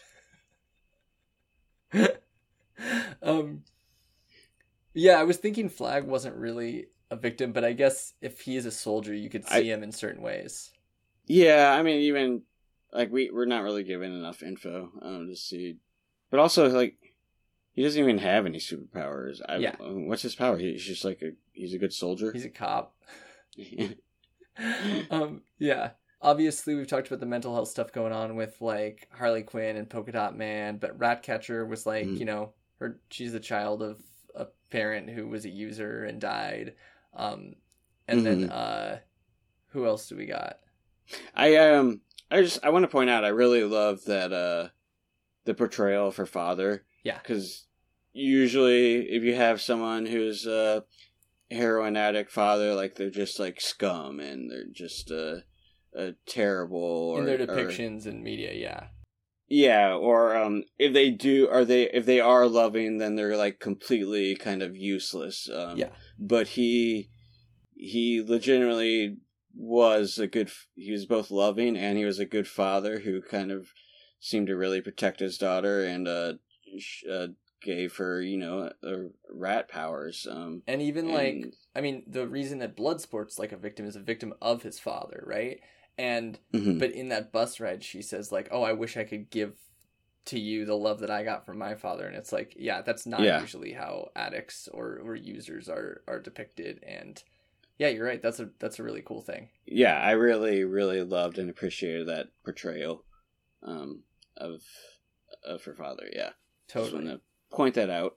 But yeah, I feel like we'll get into it in a minute. But I think a lot of this movie is critiquing, at least even if it's doing it jokingly, I think a lot of it is critiquing the prison system, the justice system. And I think there's a reason that we find out about the things that have like turned these that have put these people in this place in their life, and that most of them are pretty shitty. It's not like they're just evil or they just love blood and murder. Like, they all have a thing, Yeah.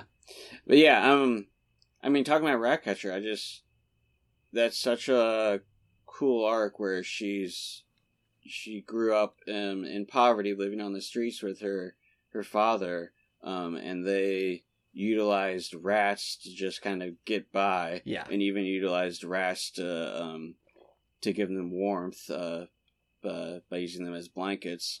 And then when her dad died, she moved to America and she robbed a bank with her rats, and she was charged with armed robbery. Like, that's just kind of a neat story where she's really just trying to survive, trying to scrape by, with her powers. Totally. So it's like she's not a villain at all. Totally. She's just a villain in the sense that we're told robbing a bank is wrong. Yes. Totally. But banks robbing people, law says. Super chill. Yeah. Yeah, no, she's fucking awesome. I love that she robbed a bank. And I love that she's not like, I robbed a bank, I regret that day, like, blah, blah, blah. Like, she's just like, I robbed a bank and those idiots called rats a weapon. Like, that's it. Yeah.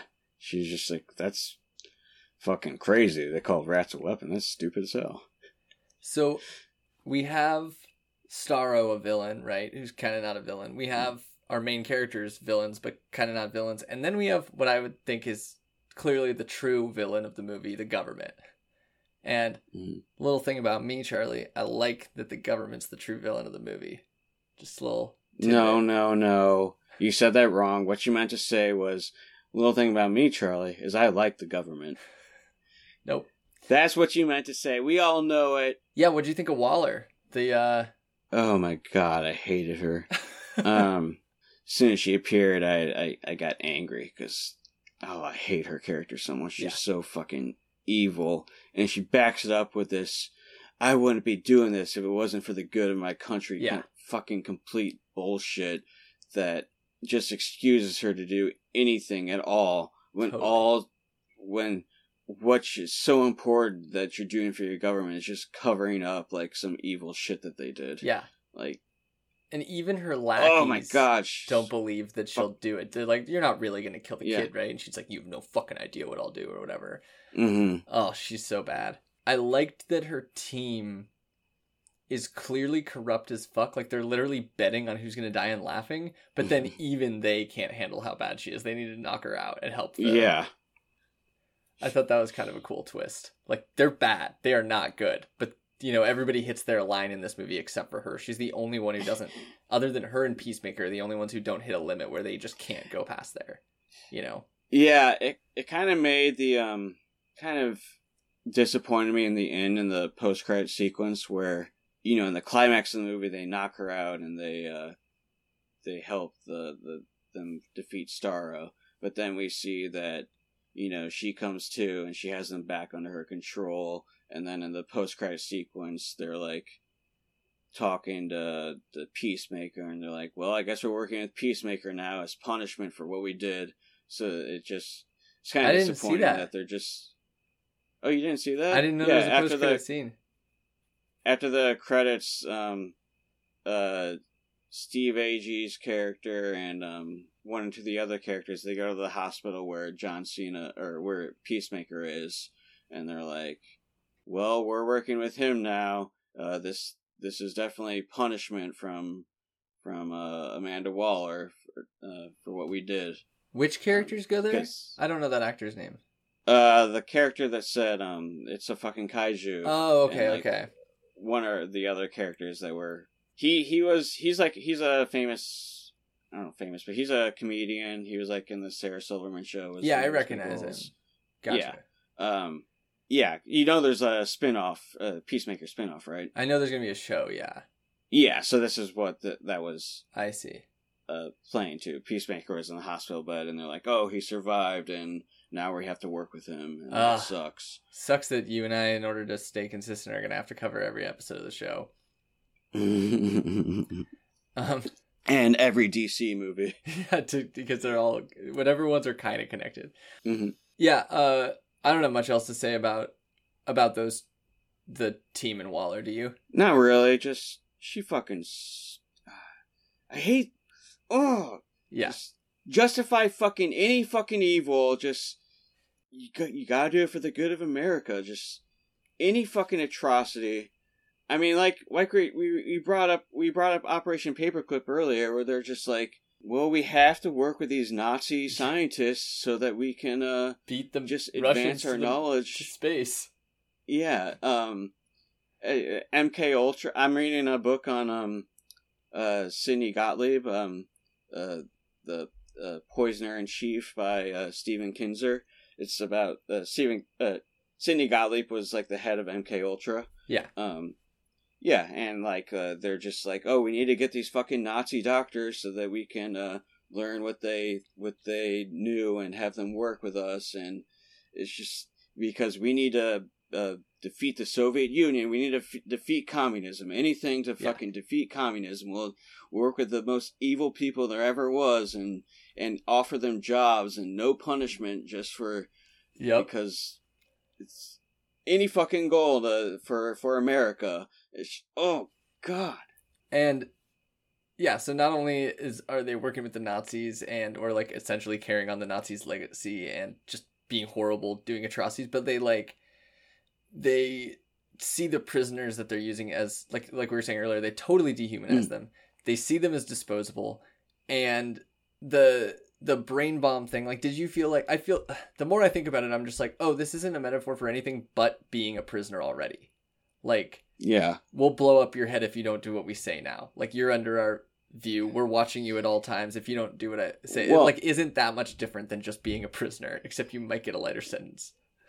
Well, it also made me think of like prison labor, like especially Yes. like the prison firefighters, the forest firefighters. You always see people kind of like show up and justify it, where they're like, well, you know, a lot of them, they like it because they're getting outside, and a lot of the prisoners, they like it because they're giving back to the community, and they always find these ways to justify it where, like, even if that's true, there's still an immense amount of coercion. Yes. They're still not being, you know, paid correctly. They're still not getting. It's 12 still cents just a day, like, dude. yeah, it's still something that they're kind of being forced into it, even if someone, one of these characters is like, well, I'm doing it for the good of my country. There's still coercion going on. There's still the coercion comes from the fact that they want the labor. Like, they're in prison to do that. Like, yes, exactly. The fucking 13th Amendment literally was like, okay, well, we can't use slaves, so we'll make a new system of slavery where we say you're morally corrupt, and so then you can be a slave.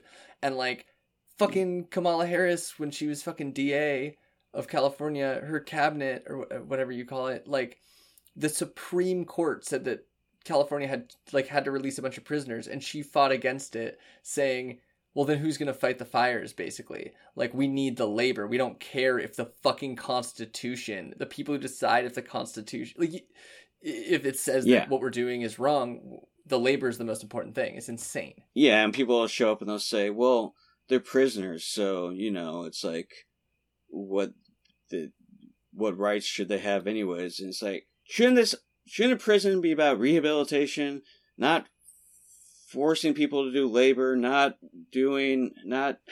and also she's like, what laws do they violate? Do they fucking just smoke weed? Do they get caught with paraphernalia? I mean, and what societal impacts were happening in the first place? Like, it's just so much to it, and it's just these people are just automatically like, well, the prisoners, they're bad, so they should be forced to do whatever the fuck we say they should do, and they shouldn't be compensated for it, and it's the idea that someone can be so fucking stupid that they think you can lose your rights if you don't do what you're told. It's not a right if it can be taken away. That's what the entire point of a right is, that's what you should get no matter what. That's what you deserve.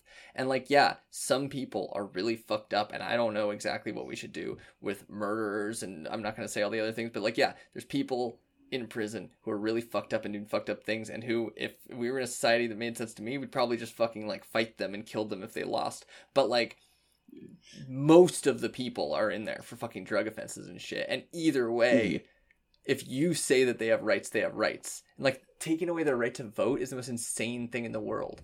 Like, oh god, it just, and taking away, in many cases, their right to fucking have a job, because I mean, just in the sense that, you know, so many people, like, they get out of prison, they can't find fucking work because they have to say it's known that they've been in prison, so that automatically disqualifies them. They no longer have a right to self-defense. Like, not only can felons in most places not have guns, they can't have bulletproof vests. Yeah. Anyway. But yeah, another thing that occurred to me, along the same line is, like, she talks about how this is, like, she's justified in doing whatever she can, in threatening this, Bloodsport's daughter, because how important this mission is. It's the most important mission. It's like, well, you're the government, and we're living in a world where there's tons of people with superpowers all over. Couldn't you just fucking hire a team of people? Do you really need to put some fucking bombs in the heads of prisoners and force them to do this against their will? Yeah. Like, is this just all just, like, to save the government money just by forcing prisoners to do this? Yes. Like, what the fuck? Why do they fight the fires? Like, yes, 100%. Yeah, it should be so easy to just fucking hire people, but you obviously want to skip that step, so... Yeah, that's another thing that made me think of the firefighters. Well, and, like, it's not just to be your soldiers, it's also just to be a distraction and die. Like, Team B is just to die. And, like, they send Flagon with that team, by the way. Mm-hmm. And that's still not enough for him. Like, oh man. Well, since we're talking about the fucking government, what's your dumb cop of the week? There were two I was thinking about this, but I'm trying to think what the second one was.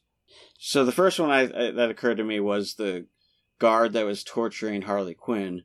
Oh, okay. How he just turns his back on her and he starts texting. And we've already established that like this entire country knows who Harley Quinn is. Yeah.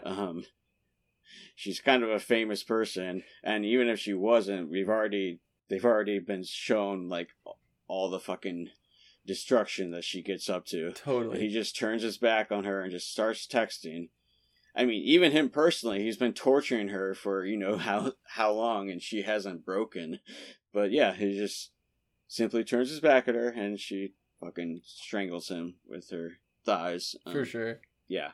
That's your one? Yeah, there's another one I wanted to say, but I think I know what it was.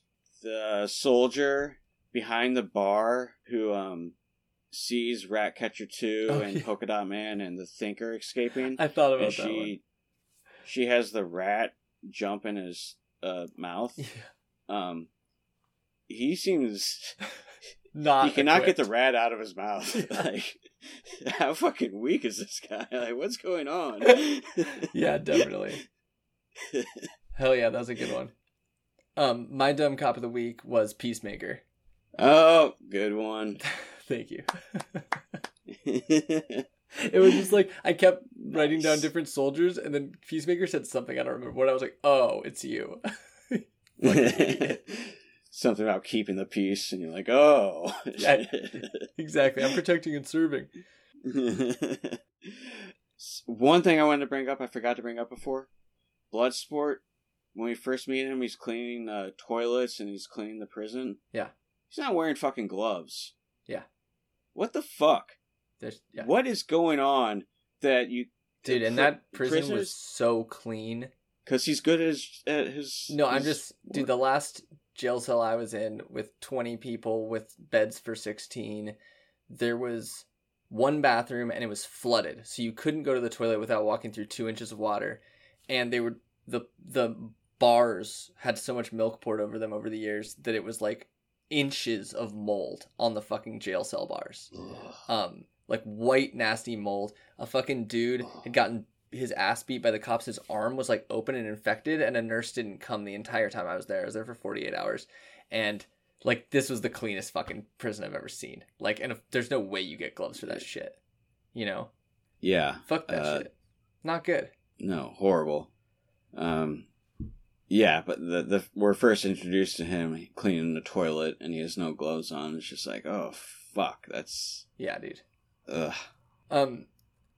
So obviously, like, it's interesting with all these characters that we've mentioned, the prisoner supervillains are by far the most relatable characters. I just thought after Starro. Agree to disagree. I could relate to Starro by the end, but throughout, I don't know. Why do you think that is? Because they're considered the dregs of society, the outcasts of society. I can relate to that. Because they're complex characters who, unlike Batman, who is just born with a silver spoon in his mouth, just rich. He had a super tragic event when he was a kid, but he's everything else he's just had handed to him on a platter. Compared to these characters who are kind of formed by just being on the lower rungs of society and having to adjust, and yeah, you know what I'm saying. Yeah, totally. I think you're absolutely right. I also think that, like, I mean, we've talked about how we see how they're victims, so like it explains it, it empathizes it. We don't see why Amanda Waller is the way she is. I'm assuming it's from looking at so many boots, but who's to say?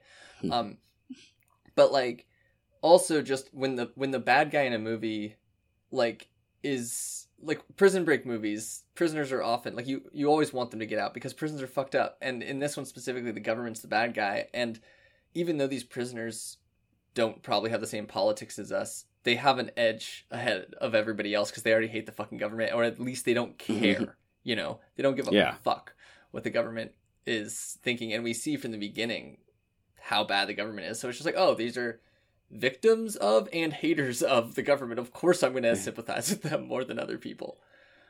Yeah. I mean, we're in the DC universe. What's more relatable?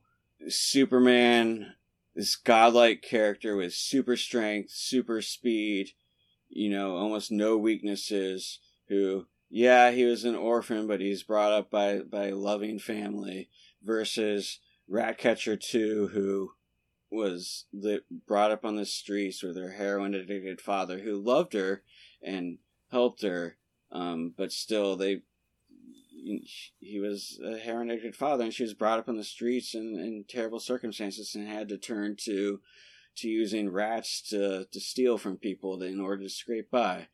That's more relatable to me than to rob a bank. Like, nobody cares about robbing a bank. People love it when people rob banks. Like, even if they don't, when they watch a movie, they do, because they're out of their bullshit reality where they think the bank is saving them, This weekend I read Worshipping Power, an Anarchist View of Early State Formation by Peter Gelderloos, and I was thinking... First of all, listeners, if you rob a bank, we'll give you $20. Okay, go on. Cool. And I was reading it, and a passage towards the end of the book made me think of this, because I was thinking of this movie. So I want to read that, if that's cool, because it just was a cool coincidence. Yeah. All right. Make sure it's upright, not upside down. The book, yeah. Totally. Thank you. States require obedience. Disobedience to the state is therefore an important practice among those who value freedom. The popular heroes that might exemplify an anti-authoritarian ethos are the bandits, the fugitives, the prisoners, the rebels, and the rioters, especially the Robin Hoods and Harriet Tubmans, who subvert established hierarchies rather than the mafiosos and the Nathaniel Bacons who emulate them. Practices that foster disobedience include refusal to pay taxes, to participate in elections, to collaborate with police investigations, or to perform military service. A further step would be willfully breaking every law that one can get away with, provided the delinquency hurts rulers and owners and obstructs the infrastructures of control and economic accumulation without hurting common people. And it felt like that's kind of, I don't know, it's just interesting. He talked about prisoners, and he talked about, people unwilling to perform military service, which they all eventually kind of do, and Flag does.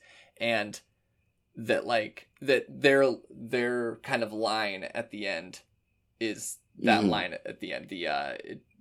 Don't hurt the common people. It's gone too far. It's just killing random people now. But you're defending Weasel. So I'm kind of confused. I didn't defend Weasel. I said prison doesn't make sense for Weasel. It makes no sense. What's the long game? What's the plan here? I don't know. You seem to be a big fan of the way Weasel operates. Weasel in front of a parole board in 50 years is suddenly gonna be impressive. Okay, where do you think the Freedom Fighters come into play? They have a funny little role. Oh, that's what you meant by the Freedom Fighters. I was confused by what you meant by that. Okay, yeah, you said, where do the Freedom Fighters come into play? And I was confused by what you meant by that. I was like, do you just mean, what's the difference between freedom fighters and terrorists? I didn't realize you were talking about the freedom fighters. You're talking about the rebels. That's not as good of a mistake or a misunderstanding of the outline as when I said the red flag incident about Harley Quinn, and you thought I meant when a Japanese anarchist got out of prison in 1908, and there was a protest or a rally, and people got arrested and served prison time for years. And you thought I was I did not think that's what you meant. I did not think that's what you meant. I didn't know what you meant by red flag incident, so I searched red flag incident, and that's what came up. Hey, it was and I thought, this can't be right. It was the funniest way that I learned some history. It just happened to be an anarcho-communist thing. Yeah. That's so funny. It's so weird that it happened to be an anarchist thing. It's so good. Anyway, yeah, I mean, they played a funny role. Yeah, I mean, they were really an afterthought. It was very funny when they all got slaughtered, and yet she was still so willing to work with them. Yeah. She was just like, oh, I guess it was a mistake, but... Yeah. Okay. Well, she really wanted to accomplish her goal, which it turns out wasn't overthrowing the government, but becoming the government and having a democratic election, which was a little disappointing, but, you know, it is what it is. Yeah. Yeah, I don't know. What's your thought on... I mean, yeah, they were just very generic. There wasn't much to them. I thought the best thing about them was that they didn't end up being the heroes, and they were used as just, like, they were all killed, and then, I don't know, it was just kind of, it was just funny. Like, it didn't... Yeah. It didn't feel like it meant much, or was saying much. It just felt kind of a generic afterthought of, like, oh, and then we'll show that it was... that everything turned out okay because the freedom fighters took over the state, and now the state's going to be a good state, you know? Yeah. Which, you know, again, disappointing, but not anything below my expectations of a comic book movie at all, you know? Yeah. We're never given much insight into the government that took over in the first place. I mean, we're shown that they're ran by bad guys because the president is talking about how he wants to use the beast to control people, basically, just like the government before him that they did, but we're never shown, like, was it a popular revolution? Like, do they have the people's support? Like, because True. It seems like the government before also would have not been liked by the people, so it is kind of like, where did the people stand on this? And we have no idea. Like, yeah. Although, I mean, the idea of having democratic elections, in theory, obviously, because it's an American movie, like, in theory, at least the people's voice will be heard, because we're in the reality this movie's in, where the writer's intentions are probably not, and there'll be really racist voting laws, and nobody will be given the day off. It's probably like, okay, now the people get their voice heard is the idea. Yeah, but I'm just, like, wondering, because the people probably really didn't like the previous government, so I wonder how much support the new government throughout the movie would have had with the people. Like, would they... Sure. I feel like there could have been, like, a lot of support for them. Yeah, I see what you mean now. Even if, like, they were evil at heart and still gonna use... Yeah, but... Anyways. Yeah, that was just something I was kind of wondering about. I also thought it was kind of interesting that it wasn't they never made them to be a socialist or communist government. That seemed like a easy thing for them to just throw in there. I think James Gunn is... I think if it was anybody else in DC, maybe, but I feel like James Gunn is a little better than that, I think. For sure. I was just kind of surprised by that. It's like, obviously this is going to be a communist government. Was there other stuff that we haven't mentioned yet in the movie that you liked or popped out at you or wanted to talk about? I don't think so. I know we already talked about Weasel a bunch, but man, I loved Weasel in the beginning. That whole scene was so funny to me. Yeah, and I'm glad he survived. I wish, I think instead of doing a Peacemaker spinoff, they should do a Weasel spinoff. Because I think he was a very deep, well-written character that has a lot to offer. So, you know, all the characters in this, except for Ratcatcher 2, are DC characters? Except for TDK. Yeah, wait, Ratcatcher and TDK aren't... Ratcatcher is. Ratcatcher 2 isn't. Okay. And TDK isn't. But the rest are all characters. Oh. I just assumed they all were. For sure. TDK isn't? That's very funny that they just made... You know who that was too, right? That's Nathan Fillion. He's like the main guy in Firefly. Oh, yeah, I recognize him now. For sure. I never saw Firefly. I love Weasel in the beginning. I love that, like, it shows more that the government, like, they're like, we think he knows what's happening, but we don't even know that he knows. He's like licking the window. He's just a perfect encapsulation of, like, this is all so stupid. What are they doing? I really liked Blackguard getting his head blown in, because I really don't like Pete. What's his name? I can't remember. David? It's not Davidson. Pete Townsend. Something like that. Yeah, Pete Davidson. Oh, okay. I think that's it. Yeah, I really don't like him. Yeah. And his face really bothers me, so it's fun getting it Cena get shot in. Plus, like, he was a snitch, so it was great that he got destroyed immediately. Yeah, I love snitches get faces blown in. Yes, totally. Yeah, I mean, that whole beginning scene, it was so much fun. Like I said, I kind of expected it was all going to go to shit. Yeah. Yeah, it was weird how they was doing it from Savan's perspective, but we never see him do anything except for try to save Weasel. We never see him, like, fight in any way at all. We just see him try to escape. Perfect. That was kind of a... Yeah. Such a good choice. I love that first thing you see is him kill a bird, and then a bird's eating him when he dies. The same kind of bird. Oh, shit. I didn't think of that. That's funny. It's great. That was also my favorite in all the transitions where they have something spell the transition out.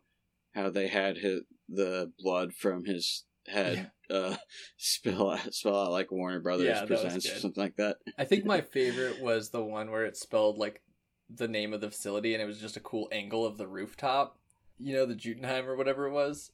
Yeah. But the blood one was really cool too. That was a cool thing about the movie. I liked that they embraced the comic book thing in a way that like worked for the movie instead of just doing it to look like a comic book. It was actually like, oh, this is a good way of telling you what's happening, setting the tone of this new section, and making it feel like a comic book. Yeah. And overall, like the effects, I mean, like I always say, I'm a bigger fan of practical effects than CGI, but I know how it works, and today it's just all mostly going to be CGI. But yeah, it was all done really well. And like I said, they actually used real squibs. Yeah. So I'll appreciate that. I'll appreciate practical effects where I can get them. So that was great. Definitely. Some of the CGI was subpar to me, especially like towards the end, Harley Quinn running when like the things are falling and stuff. But in general, it just felt like, yeah, they did a good job. James Gunn for the next one. Just want you to know, you don't have to pay for Stallone. I'll do it for like a few $100 less.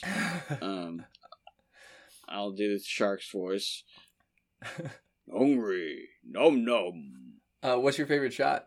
When Shark kills that guy and has the shot of him chewing on his head, and then you see the eyes moving around. I hate it. Kind of removed.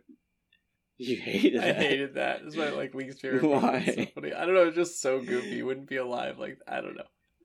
It made me think of like a old kind of Romero zombie movie, and like a kind of effect like Tom Savini would put in or something. Nice. So I appreciated that. Hell yeah.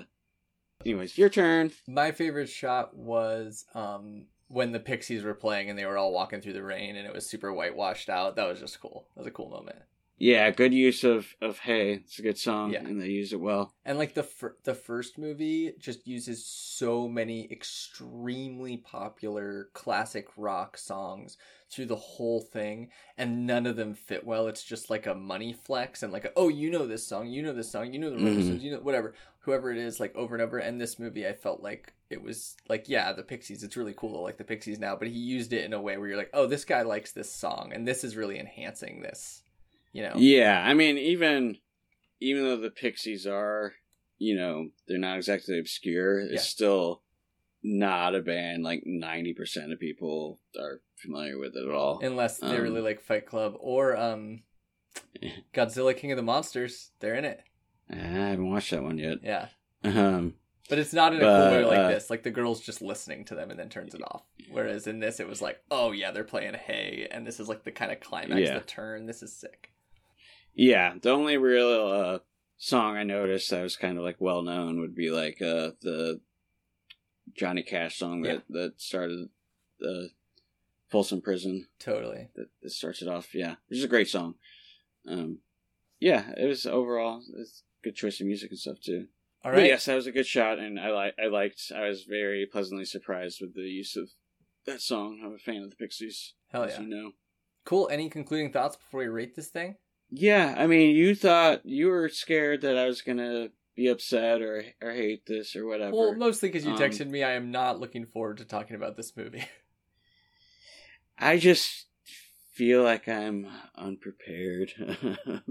No, you never. I feel like I'm also kind of like, most people are gonna like and love this, and I feel like I'm kind of a downer, and both kind of a downer, and that I don't totally love it, and like I'm also kind of just like out of my element, and that I'm not familiar with these kind of movies. You said like nothing. I don't know. Negative It just kind of felt weird doing it the entire time. We've been talking for like 3.5 hours. I don't know. I talked about how I didn't like the government. That's kind of negative. And I should clarify, Charlie's always prepared. He just always thinks he's unprepared. I didn't mean like, you're all never. Anyway, what are you going to rate this movie, dude? Or am I first?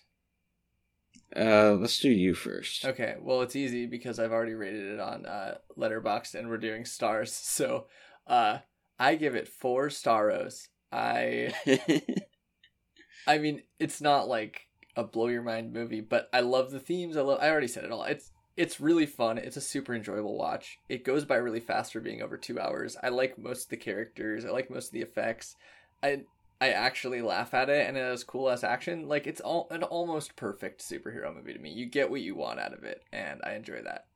So yeah, 4 staros. Out of 5 staros. Yeah, I'll give it 3 staros. And I'm also gonna throw in 5 decapitated Peacemaker heads and 5 decapitated Amanda Waller heads, although those have no effect on the overall score. Yeah, I mean, I just, this isn't my kind of movie overall. Yeah, I don't exactly know why these aren't my kind of movies, but I don't know, they just don't hit me like they seem to hit everybody else. And but for what it is, like, I wouldn't really expect anything much better. It was a perfectly fun, enjoyable time that I'm not against spending 2 hours that way. It was good, and there was lots of commentary on government and prison stuff that you could read into it that made it pretty enjoyable, that I don't think a lot of superhero movies probably usually have. Yeah. That's what I have to say. So you told me you were listening to a certain song and thinking about this movie. Do you think we should play that at the end? Yeah, I think that would be a fun thing to do, although the record label may not appreciate it. I don't even know. Who knows? You want to tell them what song it is? Black Steel and the Hour of Chaos by Public Enemy. Probably my favorite Public Enemy song. Even before I had any kind of political interest, this was always my favorite Public Enemy song. And the beat from it samples my one of my all-time favorite albums. The song, I don't know what the song's called because it's like a 20-syllable word, hypersyllabolic something Scott Ionescu, off of the album Hot Buttered Soul by Isaac Hayes, one of my favorite albums ever. The song, but yeah, it uses the bass line and a piano break from it. But the song's about Chuck D. He gets a letter from the government, a draft letter, and he says, "Fuck you, what does your country care about black people like me?" And then he goes to jail, and then he orchestrates a prison breakout. So the lyrics are kind of fitting to this movie. Hell yeah. It's a great song. Nice. All right, well, thank you for listening. You can find us on Twitter at NoGodsPod. You can email us at nogodspod@gmail.com. And if you want to support the show, you can write a letter to a prisoner. We have a link down here in the show notes. You can click it if you've never written to a prisoner and you want to see like some political prisoners that you can write to. It sucks being in prison. It's, as everybody knows, and it's really fucking lonely, and a letter can like super like be really impactful and really help somebody. So check out the New York City Anarchist Black Cross Illustrated Guide to Political Prisoners and Prisoners of War. You can search it, or you can click that link I mentioned. And if you've never written to a prisoner and want to like talk about it because you don't know what to say or don't know what to do, feel free to hit us up on either of the contact things that I mentioned. I got a letter from the government the other day. I opened and read it. It said they were suckers. They wanted me for their army or whatever. Picture me giving a damn. I said